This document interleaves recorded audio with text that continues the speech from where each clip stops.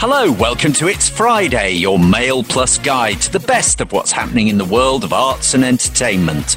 My name's Jim White, and this week we'll be enjoying Cate Blanchett's performance in the new television series, Mrs. America. I am not against women working outside the home. That's their choice. What I am against is a small elitist group putting down homemakers. They want to create a sex-neutral society, which will mean that women are going to find themselves with 2 full-time jobs. Plus, we'll be hearing from Nigel Planer about his role in the BBC's There She Goes as the grumpy old grandpa of a child with learning difficulties, a grandparent who goes by a wholly inappropriate nickname. He's got the nickname for him, Gandalf, Grandpa Gandalf, and she can't say much, but the thing she really can express is that she's desperately excited to see Gandalf, and she just loves Gandalf. First, though, to shine a light on the best of the week's entertainment, I'm joined by the Daily Mail's movie critic Brian Viner, the Mail's television writer Claudia Connell, and direct from New York, the Mail's own Samuel Pepys of the Big Apple, Jackie Stephen. Claudia, you've been watching the new BBC drama Mrs. America, I believe. I have. I've watched the whole thing. I think it's been the highlight of my lockdown viewing, definitely. You can watch all 9 episodes on iPlayer, although the BBC are eking out week by week on BBC Two, if you prefer to watch it that way. And it's just absolutely brilliant. It's a drama about the women's liberation movement in the USA. Cate Blanchett is the star of it. She's also the executive producer, and she plays this terrifying woman called Phyllis Schlafly, who's a real life character. She was like America's answer to Mary Whitehouse, and she's on this mission to stop the women's libbers because she thinks they're going to damage the homemakers. And it's absolutely, she's just spellbinding. Once I watched 1 episode, I just had to watch the whole lot. So we can listen to a little clip here. Please join me in welcoming Phyllis Schlafly. They say that women are like tea bags. You don't know their strength until they get into hot water. We need to talk about the threat of the women's liberation movement.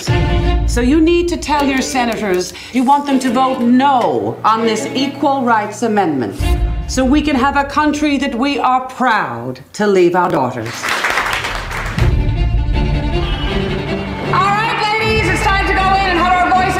We can't get enough of Cate Blanchett, can we, Brian?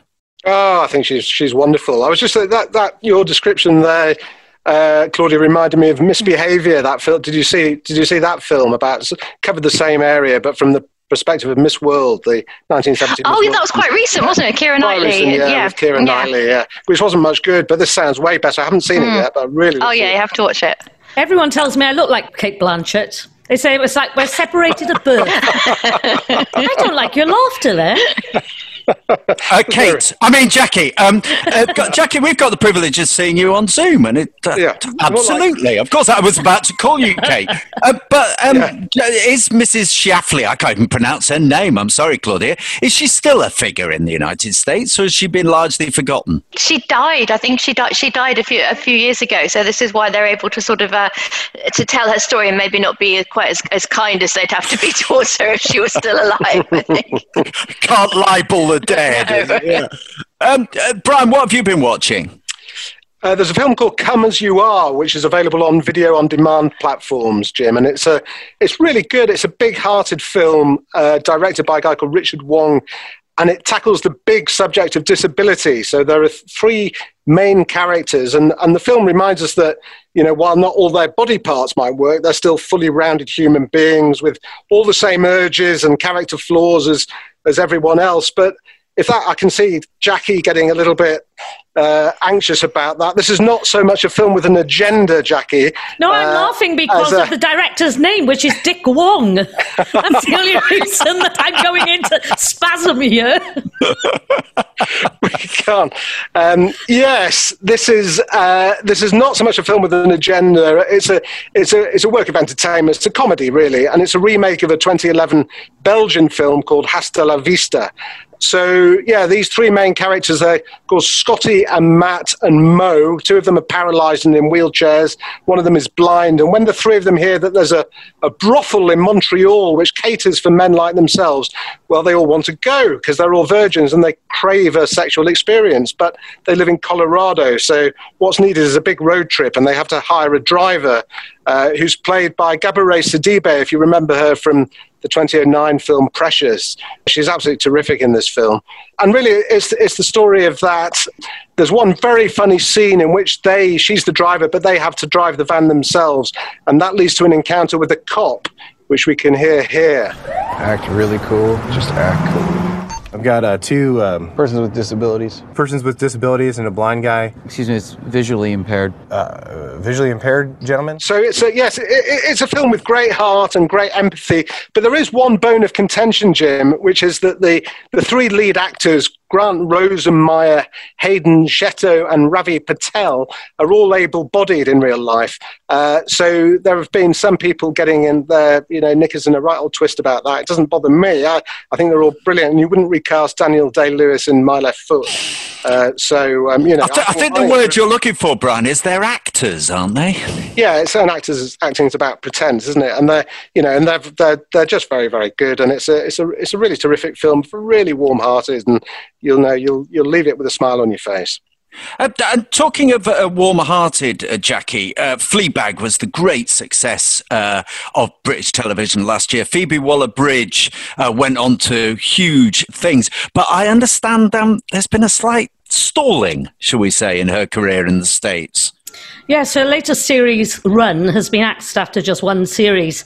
It's had really good reviews because I think that nobody likes to disturb the Emperor's New Clothes image because she's already very successful, so nobody wants to be the first person to come out and say that it's not great. It's an American black comedy thriller, and it premiered on April the 12th on HBO, and it's been dropped because they say that it doesn't really connect with American audiences. I think that one of the problems appears to be that nobody actually believes the relationship between the two characters. I have a problem with it for different reasons, and it's partly my problem with Phoebe Waller-Bridge, who always seems to me, her characters rather, seem to be so pleased with themselves. Now, in this, she plays a friendly taxidermist, whatever that is. Presumably just she can't help people to get stuffed. But it's the two characters, Merritt Weaver and Donald Gleason. They play a couple who agree years ago when they're college sweethearts, if either of them is having a bad time, to press run, text it to each other, and they'll go on the run around America together, and with hilarious results, allegedly. Now, I don't really believe it, because in episode 2, the husband of the woman cancels all her credit cards, which is why she's in a mess. Now, what woman in the modern age has her husband running her credit cards anyway? Now, interestingly, while I was researching this, in 1974, the Equal Credit Opportunity Act passed in the US, and women were allowed to have their own bank accounts and later then their own credit cards without their husbands. So why in drama do we still have men cancelling women's cards? I tell you, if a man tried to cancel my card, he'd be cut up much quicker than the card would be.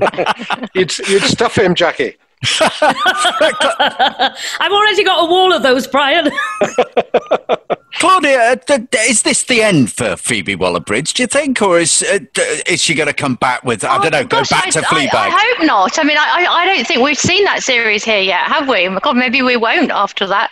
I just think Fleabag was such a huge success for her. So it was almost like she had to come down because she was at the top. That often happens, doesn't it, with somebody has such a huge success and then their next project is just a little bit of a disappointment. No, I think she's a huge talent. I can't imagine that she won't be back with something better and stronger. Does she play an American or is she English? I don't know. I find it difficult with her accent. It could be anything. She sounds sometimes like the Queen and sometimes like someone from EastEnders. Your lookalike Cate Blanchett can always master an accent wherever it is from. Maybe that's something to do with being Australian. I don't know. Brian, your movie. How can we get hold of it? Is it going to be on in cinemas? Because we're allowed back in those, I believe. Yeah, we are. But no, this is on VOD streaming platforms, Curzon Home Cinema and Amazon Prime Video. Those and quite a few others. So this is one that we need to watch on our TV screens. And Mrs. America, Claudia, where can we see that? That's on iPlayer now, is it? Yeah, that's on BBC iPlayer now, yes. Or if you haven't got access to that, on BBC Two on a Wednesday night. And Jackie, we just can't see Run. It's run away. It's on Sky Comedy. Oh, right. It's still there. Still lurking. I presume so. I don't know. I watch only American TV sets. Catch it while you can, which is not something anyone has said about the pandemic. Thanks very much, Brian, Claudia and Jackie. Nigel Planer started his career in the harem-scarum world of new wave comedy back in the 80s, playing to audiences who enjoyed nothing more than hurling an ashtray at the stage if he didn't make them laugh. From there, after his magnificent turn as Neil, a hapless hippie in the great television comedy The Young Ones, Nigel spent much of his working life on the West End stage, starring in musicals from We Will Rock You to Charlie and the Chocolate Factory. In between roles, he found time to write. And I'm delighted to say that Nigel joins me now from his home in the City of London to talk about his role in the second series of the BBC's There She Goes. Nigel, it seems a really unexpected subject matter to centre a comedy drama around a child with severe learning difficulties.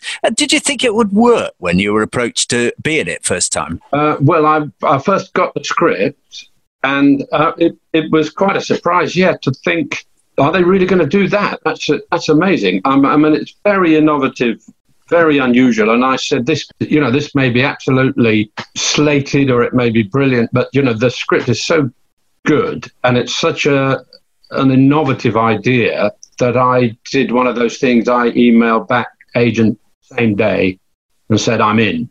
You play the little girl's granddad. You're not on a lot, but what I love about the role is that you kind of perfectly encapsulate that sort of bemused uncomfortableness, which I think a lot of us would feel in those circumstances. Yes, I think he's bemusedly uncomfortable with anything that's like sort of hugging. They didn't do that in my day. We didn't all hug each other, and we did. Emotions are really to be dealt with by the wife, I think, for a man like that. And the sort of irony of his character is that he's the most favourite relative the little girl has. She's got the nickname for him Gandalf, Grandpa Gandalf, and she can't say much, but the thing she really can express is that she's desperately excited to see Gandalf, and she just loves Gandalf. And he's really at a loss as to what to do with her, which is ironic. The whole program is full of things like that are funny, but also touch hard. Yeah, I love the name Gandalf. It's the opposite of nominative determinism, isn't it? Because Gandalf is such a kind of magical figure, and this guy ain't magical. No, he's very much not. He's very much for proprieties as well, because a lot of her behaviour is fairly socially unacceptable or very, very difficult for when they go out. Very difficult coping with her. And he just disappears into his boots when that happens. He can't bear it. Where's that come from, Nigel? I mean, am I right in saying you're a step-granddad? Are you more hands-on with your step-grandchildren than he is? Yeah, I am a bit. It always takes me a little bit of a while to sort of unfreeze with those kind of things. I've got 7 step-grandchildren. Yeah, it took me a while, but we're really close now. My sons are roughly the same age group as my step-grandchildren. So we used to go on holiday together, and it sort of turned into an amorphous mush. So the distinctions between who everybody was became blurred, and so I've sort of thawed out. But initially, it is quite difficult. Step parenting is difficult for all concerned. I've done it before. I've done it loads of times. There She Goes, you suggest is a radical departure for a comedy drama. Well, you've been there before, haven't you? I mean, 38 years ago, The Young Ones, that was pretty radical. Did it feel when you were doing it that you were sort of at the cutting edge of a new thing? Yes, it did feel like that. It did feel that we were at the cutting edge of a new thing, but not just with The Young Ones. We were 2 years prior to that, we had started in the Comedy Store and then the Comic Strip Club. We were a sort of new wave of comedians from about 1980 to 1985. I remember going along to the Comedy Store in those days. It could be pretty brutal, couldn't it? There was the old gonging system. If you're no good, you get gonged. Did you ever get gonged? No, we never got gonged. When I say we, that's myself and my double act partner, Peter Richardson of the Comic Strip. The gong system was pretty brutal, and throwing an ashtray at an act was even more brutal, really, than the gong. But there were some acts really were dire. They deserved it, is what you're saying. No, I'm not saying they deserved it, but with the kind of inclusion that's expected these days, you couldn't have it. And of course, Alexei Sayle was the compere, and so he was pretty brutal too, which was, that was funny how brutal he was. Do you ever look back on it? I mean, have you looked at a Young Ones recently? I mean, does it stand the test of time? Do you know, I haven't looked at the Young Ones. No, I did about when my sons were younger. I had a look. One of them was looking on his laptop. Said, "Oh, look what I found." And so I had a look then, but not really seriously through the whole series. The other thing that you've become renowned for, I remember going to see the first night, I think, of We Will Rock You. You're in that. You've become a kind of staple of the West End of musicals. You were in Charlie and the Chocolate Factory and so on. Yeah. Can you sing, Nigel? Yes, I used to be a singer. When I started out, I was actually in the original company as well of Evita. The original Evita in 1978, and I was understudying David Essex. Whatever your taste, he's got an incredibly high voice. I mean, he really can hit the top C's. So I had to train up to be able to sing as high as him. But before that, I was writing songs and making music and doing backup singing, actually, for recording backup singing. So yes, I can. The answer to that. Not so much the big musical type singing. That's not my taste. So I felt a bit out of place ending up in the stage musicals where people have such big theatrical voices. The West End, of course, is dark. I mean, are you worried about its future? I suppose you must be. Everyone must be.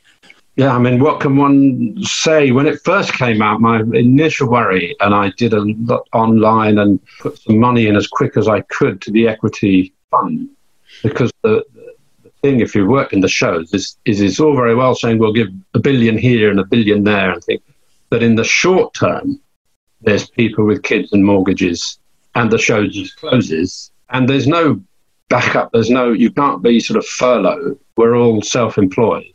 So I put some money in and tried my best to go online on my own. But there's, bigger people than me have done that properly now and campaigned. But so it worried me initially. What's going to happen to it, I don't know. I write plays now. I've got, not meaning to show off, but it's very difficult getting plays put on anyway. And I've got 4 sitting there ready to go, which I was just sort of trying to get into this theatre and that theatre, and a musical that I've written with Anna Jane Fox based on Faye Weldon's book, She-Devil, the Life and Loves of a She-Devil. We've been working on it for years, and we've just got it, after many years, to the stage of we've done the workshop. You have to do the big cast workshop. We've got the management behind us. We've done several smaller workshops. So we're sort of ready for production. And in fact, we were due to do the sort of pitch for it on March the 24th, I think. And that was that's the end of 7 years' work. And of course, that didn't happen. So we don't know what's going to happen to our own, 7 years' work. Maybe gone, maybe back next year. Who knows? You've written 4 plays. I mean, you toured a play with Adrian Edmondson. You've got That's 4 plays on the go. You've got a musical coming up. During this period, have you found it a creative time? You also write poetry. Have you come up with a whole volume of poems? No, I haven't written any poetry, but I spent the first month just panicking. Then I I got to do an audio book by a friend of mine. I used to do a lot of audio books, did most of Terry Pratchett's. And a friend of mine, David Luddington, has written a couple of books. And I was doing the audio books of his books. And the lockdown happened halfway through. So we finished it from home, from here. And that got me thinking, I could write it. Why don't I do it? Because I've written, in the past, I wrote novels. And so I just finished yesterday. So I've been working really hard writing a book with lots of funny characters in it that I can hopefully one day read out loud and play all the parts, because it looks like, writing a play or waiting for the business to wake up is a long wait. So recording at home made me think, hey, why don't I just get on and do it, do it myself. Oh, look forward to that. What's it called, Nigel? It's called Jeremiah Born in Time. It's about a bloke who finds that he can travel in time. He can't travel in space. He can only travel using some process in his mind that he doesn't fully understand at the beginning. He has to work out what's happening to him. It's like that thing when you're thinking, where's my glass? I'm sure I left it on the table, and you're looking and you're looking, and you can't see it, and then you look again, and it's been there all along. So that's the sort of premise, is that the past is like that. So if you get your brain into that place where you can see it, there you are. It was fun doing the recording with all the actors, but of course that was very expensive to do. We had a fantastic cast. It's expensive doing that. So I thought, why don't I do it on the cheap? And it's, labor intensive. You've got to write your 1,000 words a day. But that's been good for me, because otherwise I think I would have been going spare, sitting at home without something to be working on. It's a musical. I can see it as a musical, Nigel. Thanks so much for joining us. That's been brilliant. Brilliant. Thank you. Thanks very much indeed. And that's it from It's Friday this week. My thanks to Claudia Connell, Brian Viner and Jackie Stephen for their insights, and to Nigel Planer for his reminiscences. Join me next week for more news from the entertainment frontline via Spotify, Apple or Google. Or sign up to Mail Plus for much more exclusive content at mailplus.co.uk. Until then, I'm Jim White. Thanks for your time.